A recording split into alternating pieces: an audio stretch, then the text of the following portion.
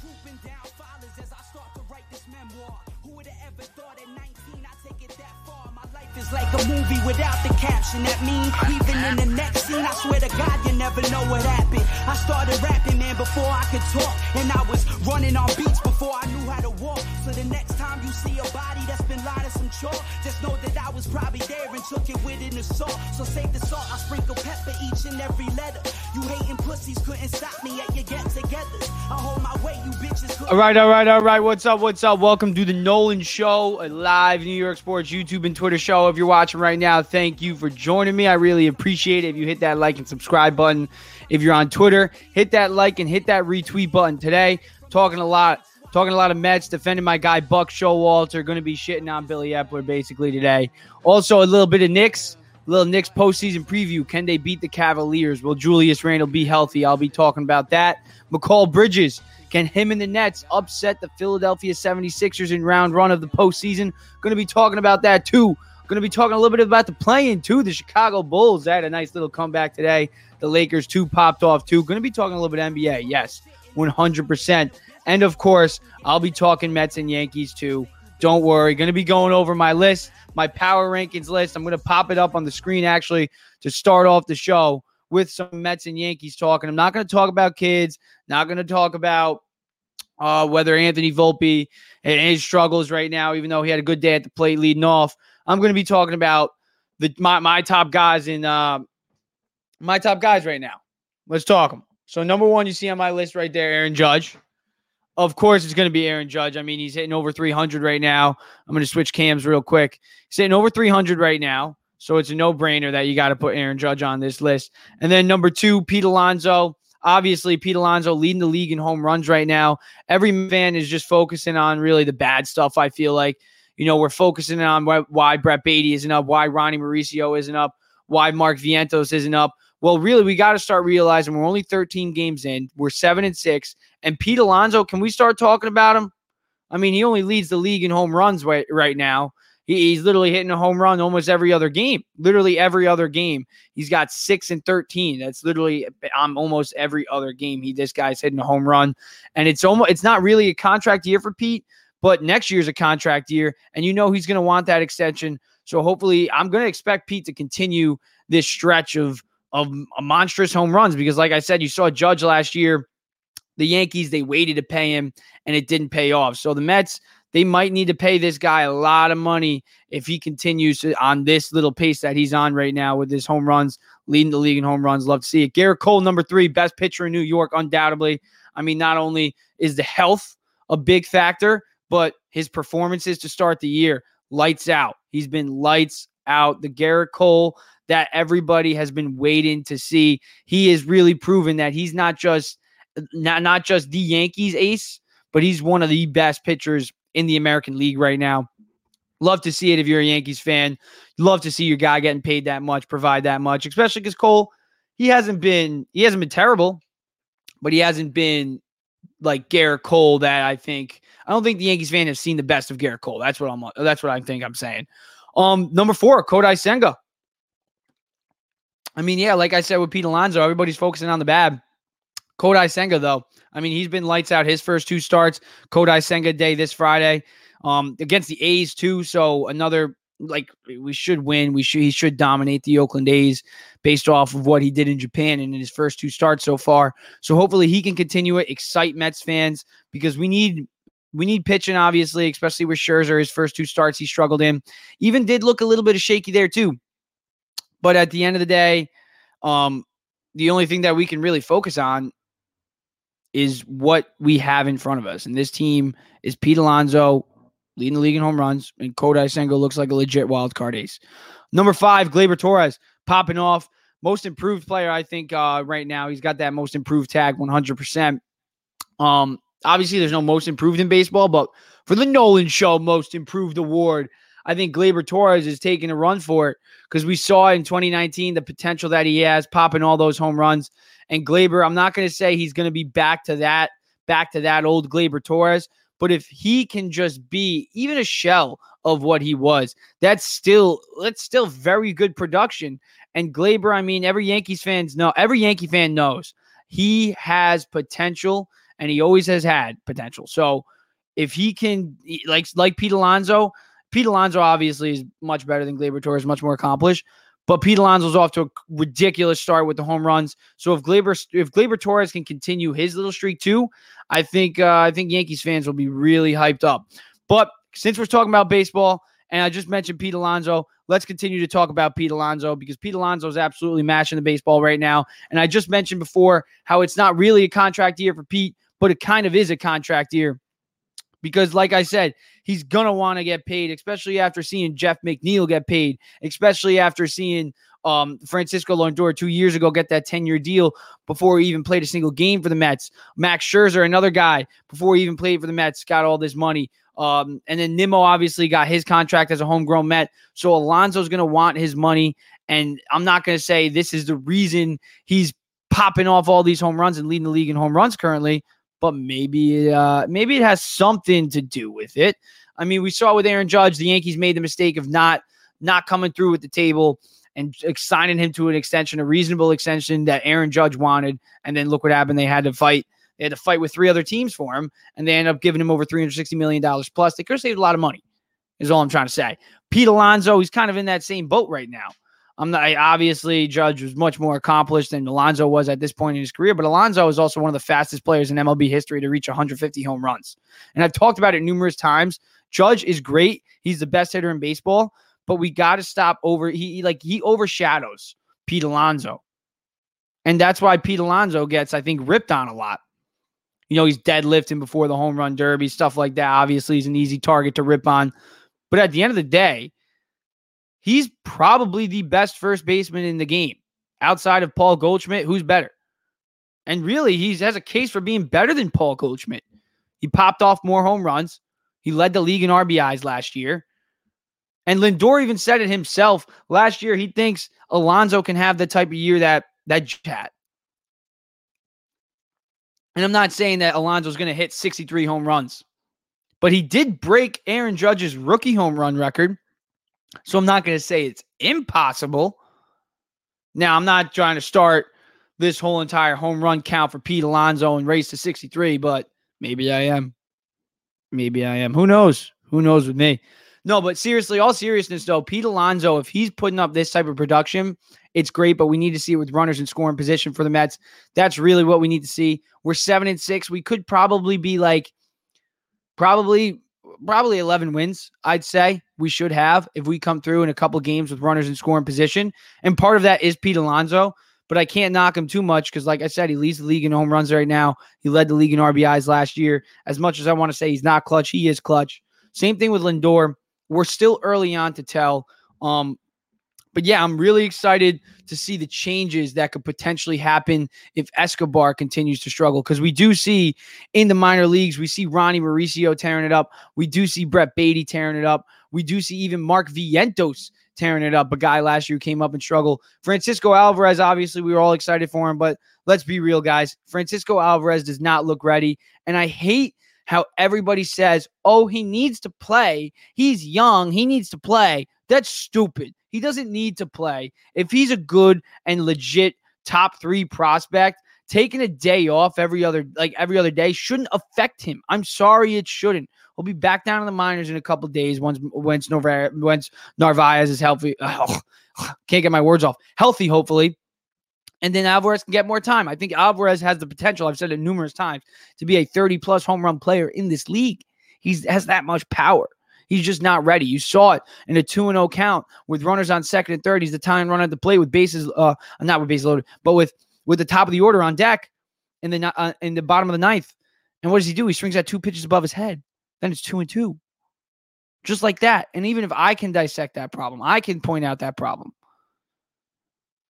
And I only played baseball until I was like 18 years old. I can dissect that problem. And he should know that. Like, I feel like that's just something, like, that just shows you the immaturity level of Francisco Alvarez. Like I said, the talent's there. He has the talent to hit 30-plus home runs. I just don't think it's right now. And I think it's unfair for Mets fans to expect Francisco Alvarez to produce right now. I do. And I think that's why Buck Showalter isn't playing him, because he understands that it's unfair to throw Francisco Alvarez in these types of situations. Francisco Alvarez isn't a starting catcher on a $364 million payroll team. a team with a $364 million payroll. They're not. This team has World Series aspirations. We shouldn't be putting the pressure on the kids. We shouldn't have to be arguing about whether Brett Beatty should be up or Ronnie Mauricio should be up. JD Martinez was available in the offseason. We could have had Correa. Correa's on the IL, obviously, but we could have had him. Edwin Diaz is a hole that we still haven't filled. Third base was a hole that we thought we needed to fill. With Correa, we filled it, right? But then just because Correa falls through, we're like, okay, we're not going to fill that hole. Even though we have a guy in Brett Beatty who looks more than ready, maybe not defensively, but who cares at this point? If he can field a ground ball and throw it to first base 9 out of 10 times or 8 out of 10 times, I think that's really all Mets fans care about. We just don't want to see a guy hitting 100 and automatic out. Literally, it's like when we're 7 years old again and it's DC. That's what Mets fans wish that Eduardo Escobar was, a DC. It doesn't count. It's frustrating. It is frustrating. And I saw a report yesterday in the Amazing's Mets chat. Shout out those guys, all you guys, Top Bunk, Keith, Key, Shay and Sean's podcast. Shout out the Mets Way too. All you guys. Hector too. Blunt Thoughts is popping off pretty well. Yeah, I love all those guys. Nelson too. Check out his YouTube channel. Shout out you guys. But yeah, no. This Mets team, I just think the fact that we are even banking on the kids just shows you how Billy Epler really just failed to put together a $364 million team, if that makes any sense. Like, we have such a high payroll, and who are impact guys outside of Lindor and Alonso? Like, Marte and Nimmo, they do their job. They get on base. And then it's all on Lindor and Alonso to drive them in. And Jeff McNeil, I love how everybody thinks he's a 5-hitter or a 3-hitter or a 2-hitter. And listen, Jeff McNeil is a guy that, yes, you could pop anywhere in the lineup. But it's unfair to expect Jeff McNeil to be your run producer. Your run producer. Jeff McNeil is not a run producer. He should be, I think the Mets should put, if it was me, if it was my Mets, I'd say Nimmo, McNeil, Lindor, Alonso, Marte. I'd have Marte, but he's got a little bit more pop. And that'd be my consistent 5. I wouldn't go, yes, Canna has a career OPS of like 982 against lefties. He pops off against lefties, yes. But we all know McNeil. He's arguably one of the best hitters in all of baseball. He was the batting champion last year. So it's not a hot take. So should he bat 5th? Should he bat 6th? Should he bat 3rd? He bat anywhere. But the fact of the matter is, he shouldn't be a run producer. He should be the guy scoring. Somebody else should be driving him in. He shouldn't have to be the one protecting Pete Alonso. He's not that type of guy. He shouldn't be the one that has to hit the ball in the gap. He's not that type of guy. Brett Beatty, Ronnie Mauricio, maybe Vientos. I think Mauricio and Beatty, that's why I put those two in the graphic. I think those two are the most ready. And I think those two could be a guy that hit 5th. And I've said it numerous times. If we get an actual 5-hitter, it lengthens the lineups that much more. Because I know everybody's a Jeff McNeil fan and they love McNeil and they want to show McNeil respect and bat him in the top 5. But it's what's best for the team. We have the best leadoff hitter in all of baseball. If McNeil, not in all of baseball, but one of the best, Brandon Nimmo is a very good leadoff hitter. He gets on base almost every time he leads off the game. Jeff McNeil, if he's on any other team, he's probably their leadoff hitter. It's just unfortunate that we have Brandon Nimmo. So me personally, if I'm Buck Showalter, I want to bat him 6th or I want to bat him 9th. Why? Because the guy who bats 1st, the guy who bats 6th, and the guy who bats 9th, those are the guys who usually lead off the innings. And if we have, like last year, when we had production out of the 5-hole for a period of time, that's when our offense was taken off. McNeil wasn't our 5-hitter. McNeil was scoring. So if we can find a 5-hitter and we have the luxury to bat the NL batting champion in that 6 through 9 range, where that 6 through 9 range in the Mets lineup is absolutely terrible. It's terrible. We get no production out of that side. But if you call up Brett Beatty and he can slide in and be your 5-hitter, or you make a trade for an actual 5-hitter, that's not Daniel Vogelback or Mark Canha. Because I'm sorry, I love Mark Hanna and I love Daniel Vogelback. But on a $364 million team that has World Series aspirations, maybe they can be bench pieces, but they should not be starters. And it sucks that us Mets fans hate on these guys because they shouldn't even be put in these positions. And it's Buck Showalter putting them in these positions, yes, but it's also not on Buck Showalter because who else is he going to put in that position? Tim LeCastro? Tommy Pham, who had a good day at the plate today, yeah. And he's been having a good day at the plate. And you know what Buck's been doing? He's been riding with the hot hand. Buck doesn't love the vets. He's not Tom Thibodeau. He loved Derek Jeter. He was the guy who wanted Derek Jeter to start playing shortstop for the New York Yankees when he was a kid. So this whole narrative that Buck Showalter is obsessed with veterans is just stupid. It's Billy Epler who wants Eduardo Escobar to succeed. He wants Mark Hanna to succeed. He wants Vogie to succeed. So that's why these guys have a longer leash than a guy like Robinson Cano, who wasn't a Billy Epler guy. Because when Cano gets cut, it doesn't look bad on Epler. It looks bad on BVW. But when Escobar fails and Canna continues to fail, and Vogie, who I love Vogie, he gets on base. Yes, he does a great job. But Nimo OBP on Twitter even pointed it out.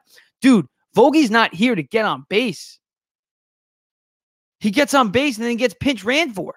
So what good does it do you? What good does it do? I don't understand. Vogie was brought here to hit the ball over the wall, right?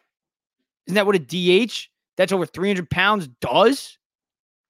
Hit the ball to Shake Shack. That's what we brought you here for.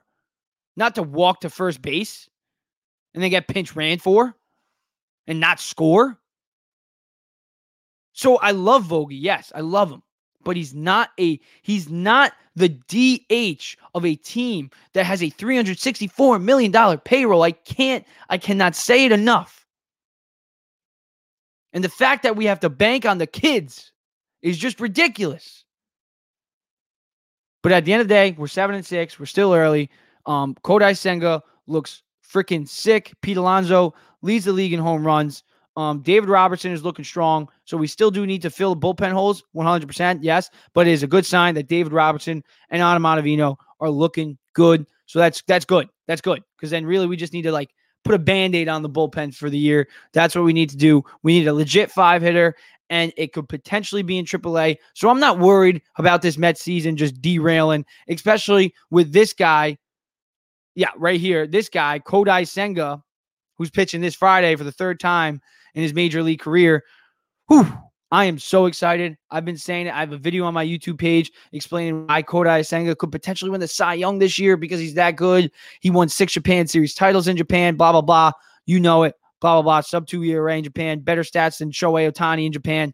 Blah, blah, blah. Shohei Ohtani, 4th in Cy Young voting last year. No biggie. Senga was only better.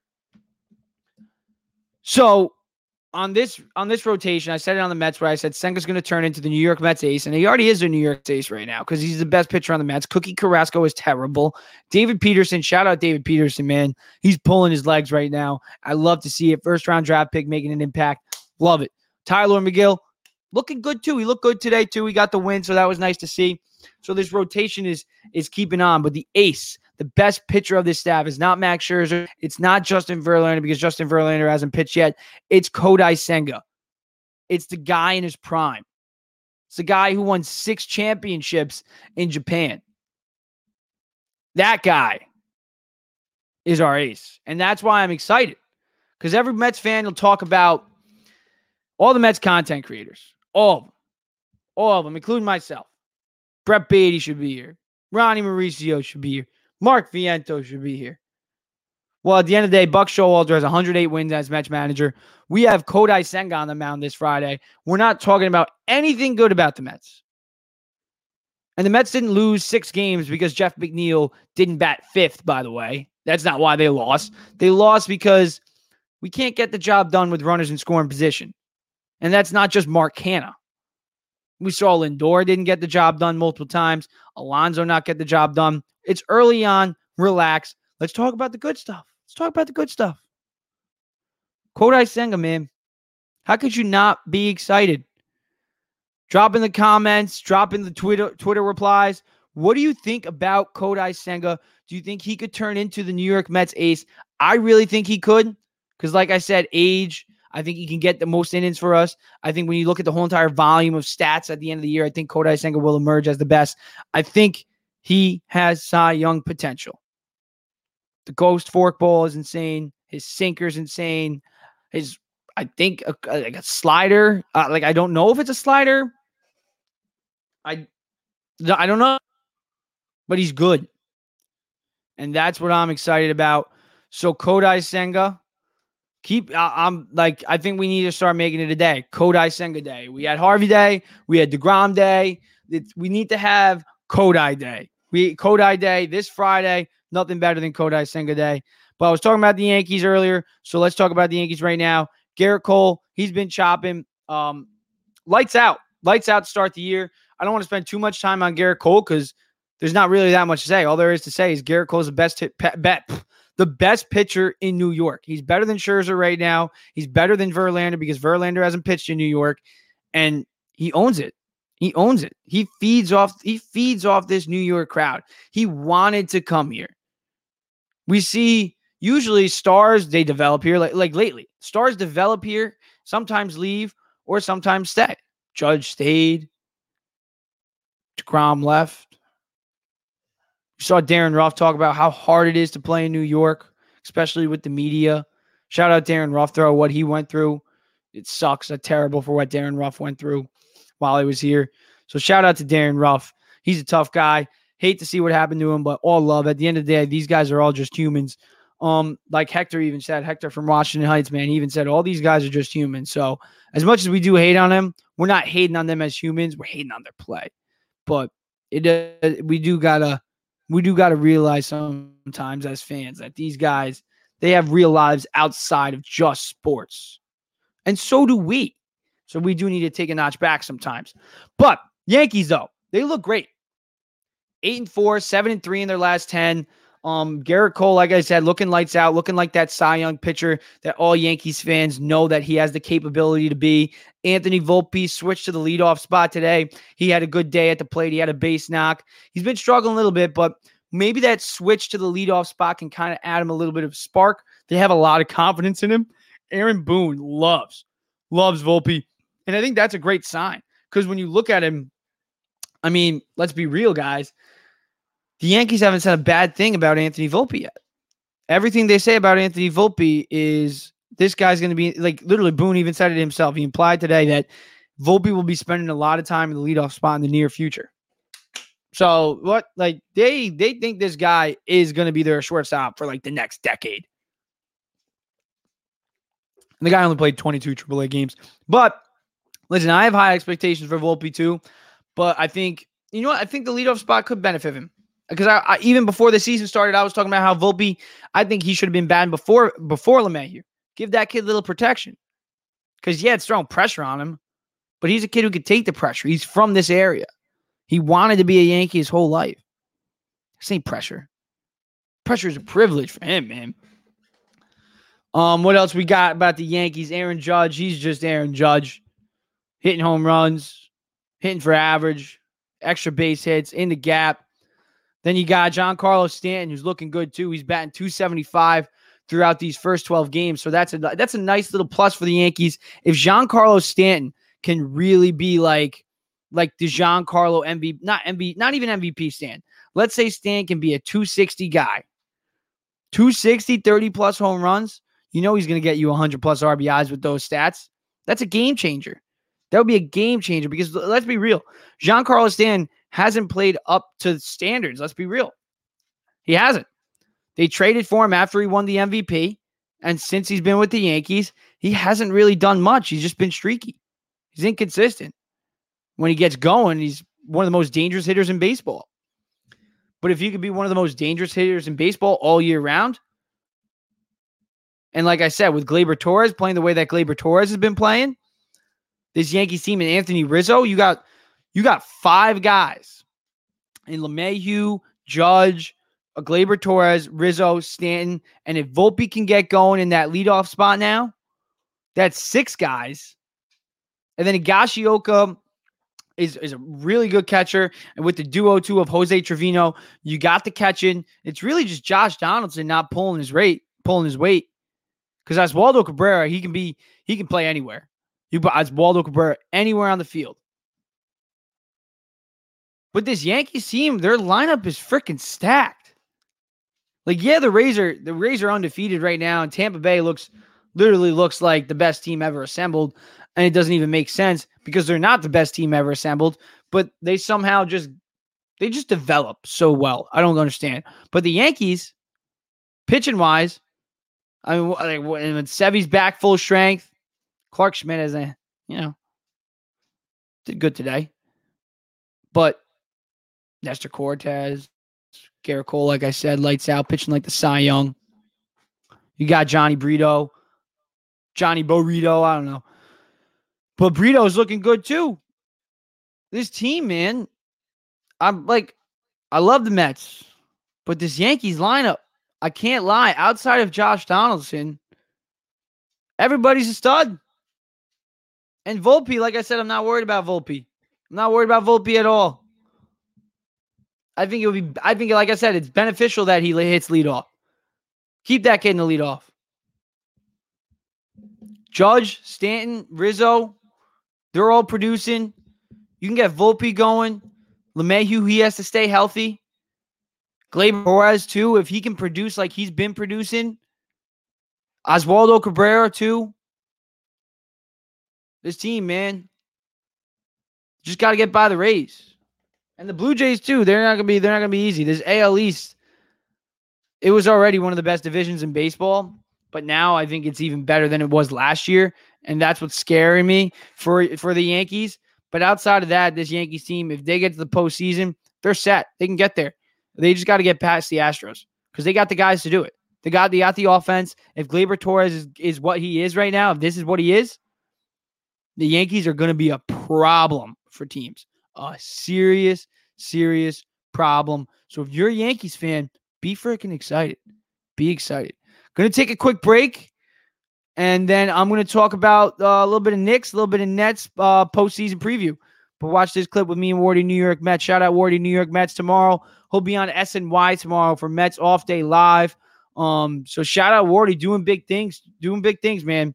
But yeah. And even after Ohtani, what do you think? What do you think about Steve Cohen as a whole? Like, you think this guy? What do you think he did for this Mets franchise so far? Yeah, I think starting with the first half of the question, Ohtani's certainly on the table.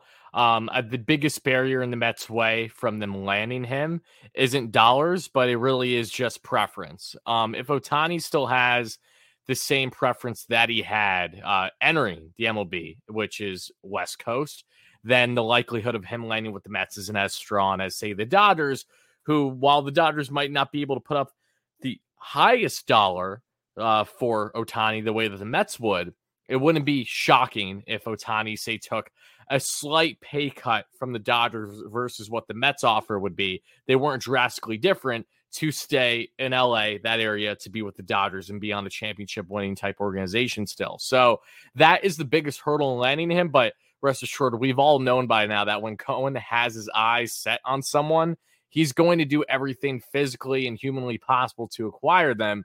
And, I don't expect a Carlos Correa, broken ankle type situation 2.0 here with Ohtani. So rest assured, if the interest is there, which we all know it is, the Mets will at minimum do their due diligence and give a valiant effort in landing him. And should they not, especially, then you look at the Manny Machado. I think either way, the Mets are in a strong position to land one of the top free agents next year. It's just a matter of if it's going to be the best player in baseball, or is it going to be one of the best third basemen in the game? So, yeah, we'll discuss that more as we get closer to the trade deadlines, depending on where the Angels are at and things of that nature. But, yeah, they will certainly be involved. And to answer the second part, yeah, Cohen, everything that I say, by now, right? He's just done an amazing job as Mets owner over the past couple of years. I had the privilege of meeting him a couple months ago, back in early January at a Mets event, and he was just, exactly what you would expect him to be.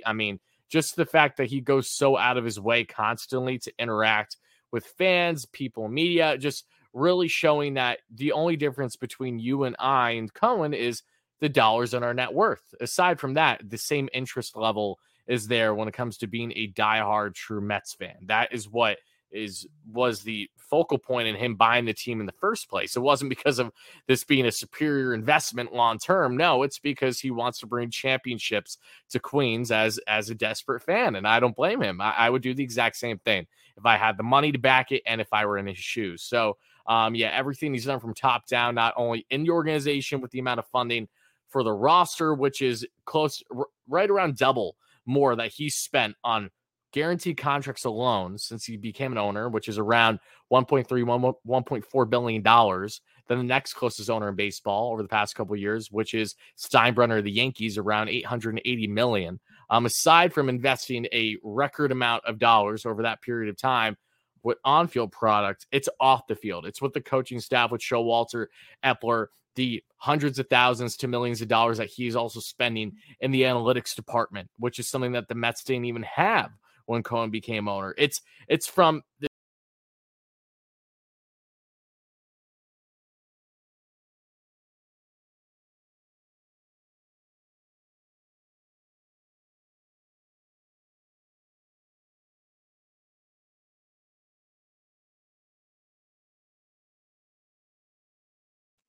All right.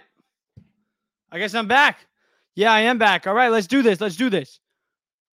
Knicks postseason preview. No more Yankees talk. Shout out to the guys that said Frankie should have been on that list, the franchise. I don't know. I just don't know. Not a big fan. I think he's top 10, but those guys that were on my top 5 lists, they're just too good right now for him. But yeah, let's talk about this Knicks postseason. Got the Cavs. Julius Randle should be healthy. He's been practicing, looking strong. Need the Knicks, though. Need the Knicks to get a big dub because I think that they can do it. This Cavs team is beatable. Yes, they got Donovan Mitchell. They got a superstar that we don't have. But at the end of the day, we got more depth. We're a deeper team. We got guys like Emmanuel Quickly who he can get going. He can pop off for 30 points any given night. We got guys like Obi Toppin, who we saw he can potentially come off the bench. I think we might see a little bit more of him too in this postseason rotation, which is going to be exciting for Knicks fans.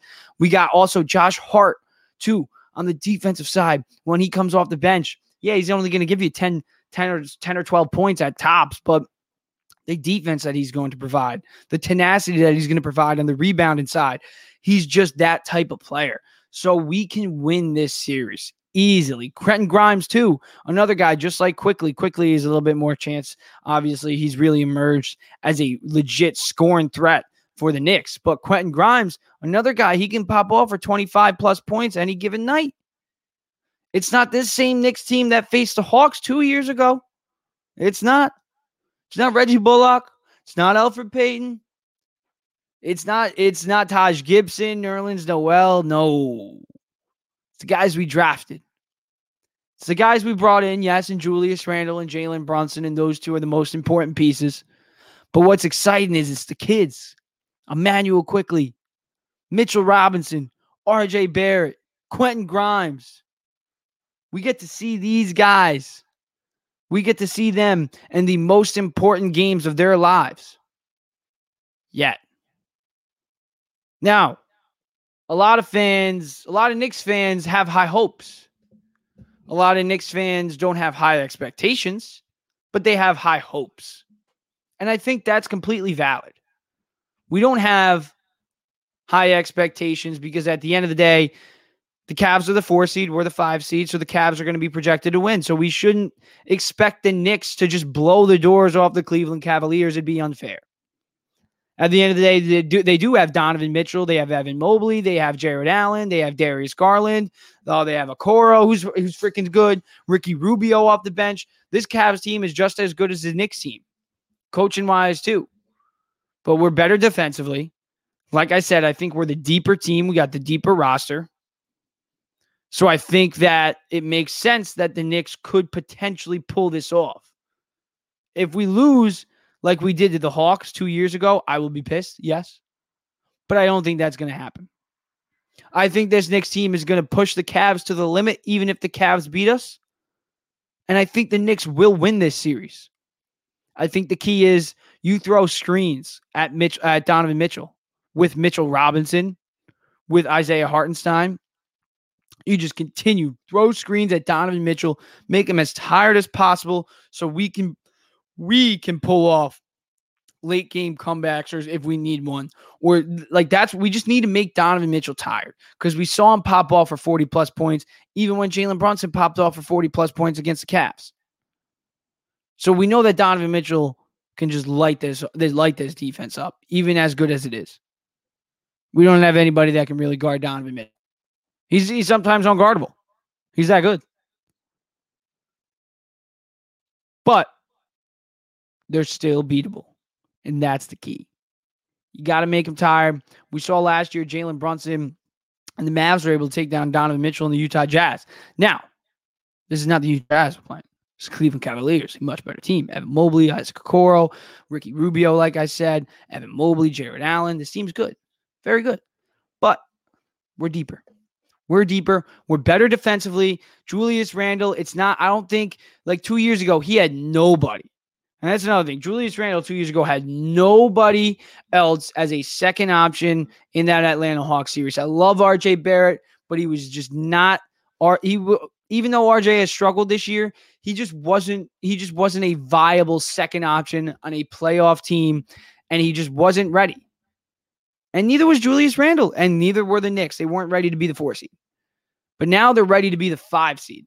And that's what excites me, because they have a chance of actually winning this round. And I wouldn't be surprised if the second round, as long as it's not against the Milwaukee Bucks, which I don't think it would be, then I think we might be able to get to the Eastern Conference Finals. Why not? Seriously, why not? I feel like this team, too, plays better against good teams. When us Knicks fans get upset, it's when they lose to teams like the Hornets or the Orlando Magic. That's what infuriates us. But they beat teams like the Miami Heat. They beat the Boston Celtics. They beat the Cavs. So they beat the good teams. And that's what's exciting me going into this postseason. It's not that Knicks team that overachieved.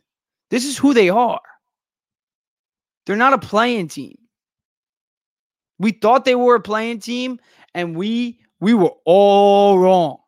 All wrong, because I thought this team was a playing team. And I was wrong. Because Jalen Brunson's a top 5 point guard in this league. Julius Randle's a top 5 power forward in this league. Emmanuel Quickley might win a 6th man of the year.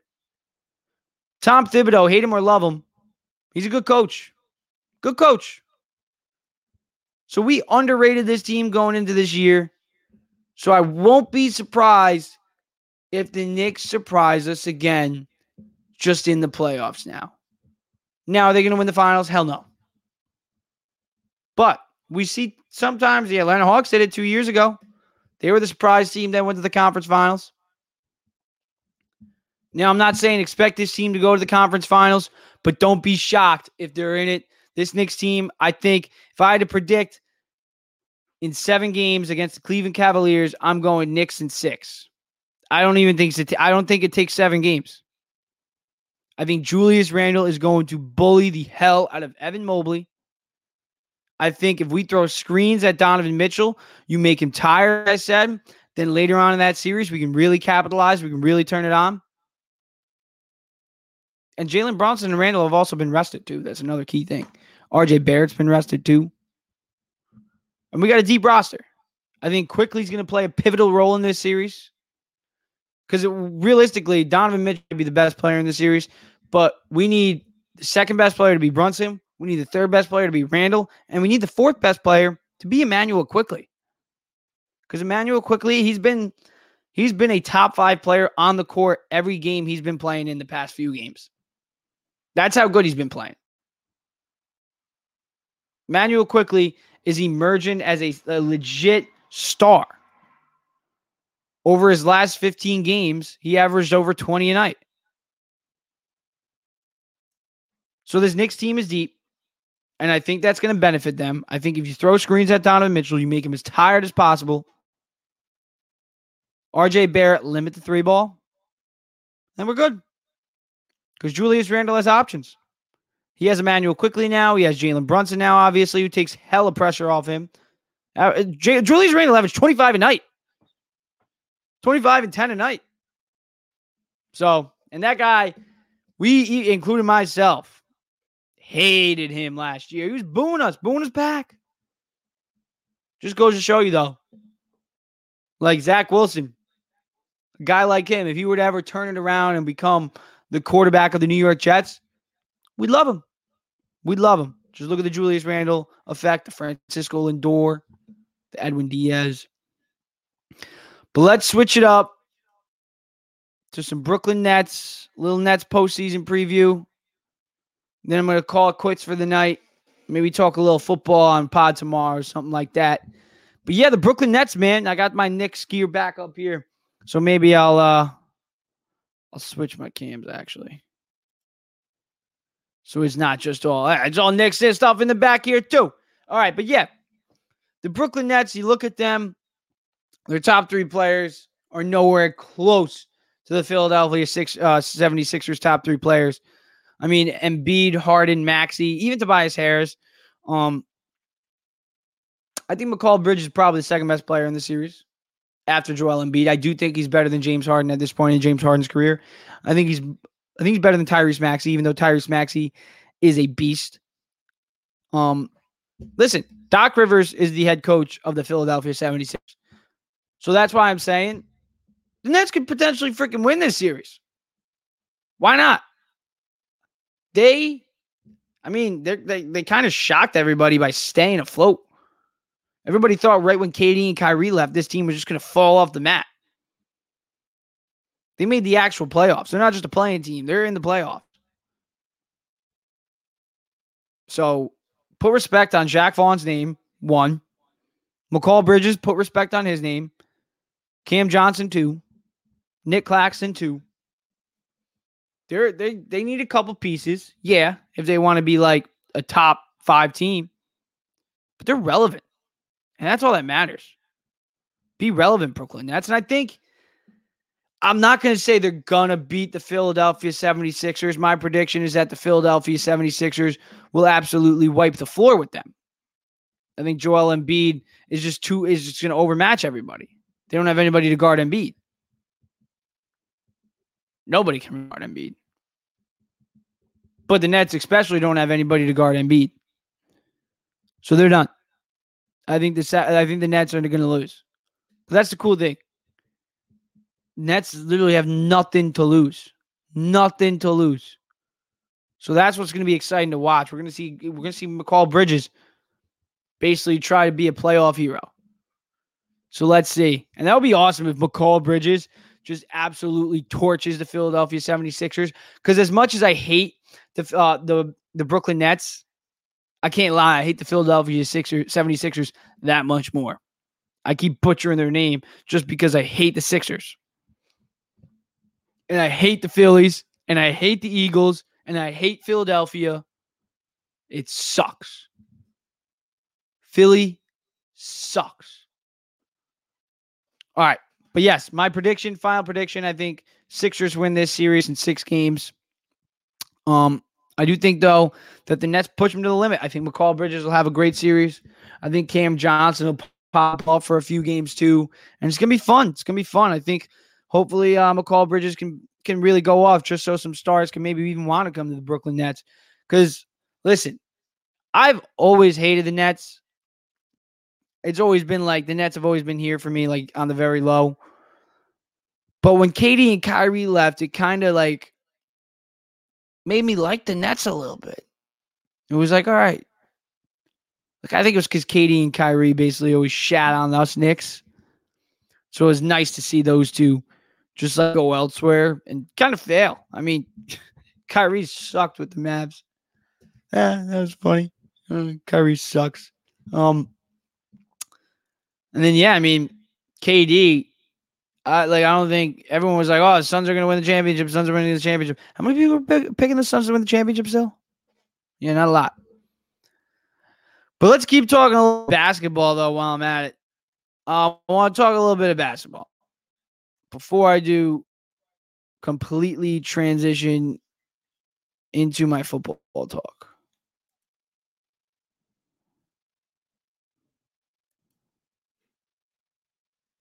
What is going on? All right. Yeah, but anyways, while my overlays and graphics are lagging, I'm going to talk about some of the playing tournament. I want to talk about Toronto and Chicago real quick, just because I just watched that one. That was a fun game. Zach LaVine, who could potentially be a New York Knicks next year, he had a great fourth quarter, a great third quarter, just overall a great second half, obviously. But yeah, the NBA postseason, it's good. I'm not sure. I'm about to check the score of the Pelicans game right now. That Zion Williamson was too scared to play him, which is just upsetting. But the playing is freaking awesome. The Lakers, that was a fun game last night. Seeing LeBron in important basketball games is just exciting. I think it's just great for basketball. It's like when the Knicks are good, it's good for basketball. When LeBron is relevant, it's good for basketball.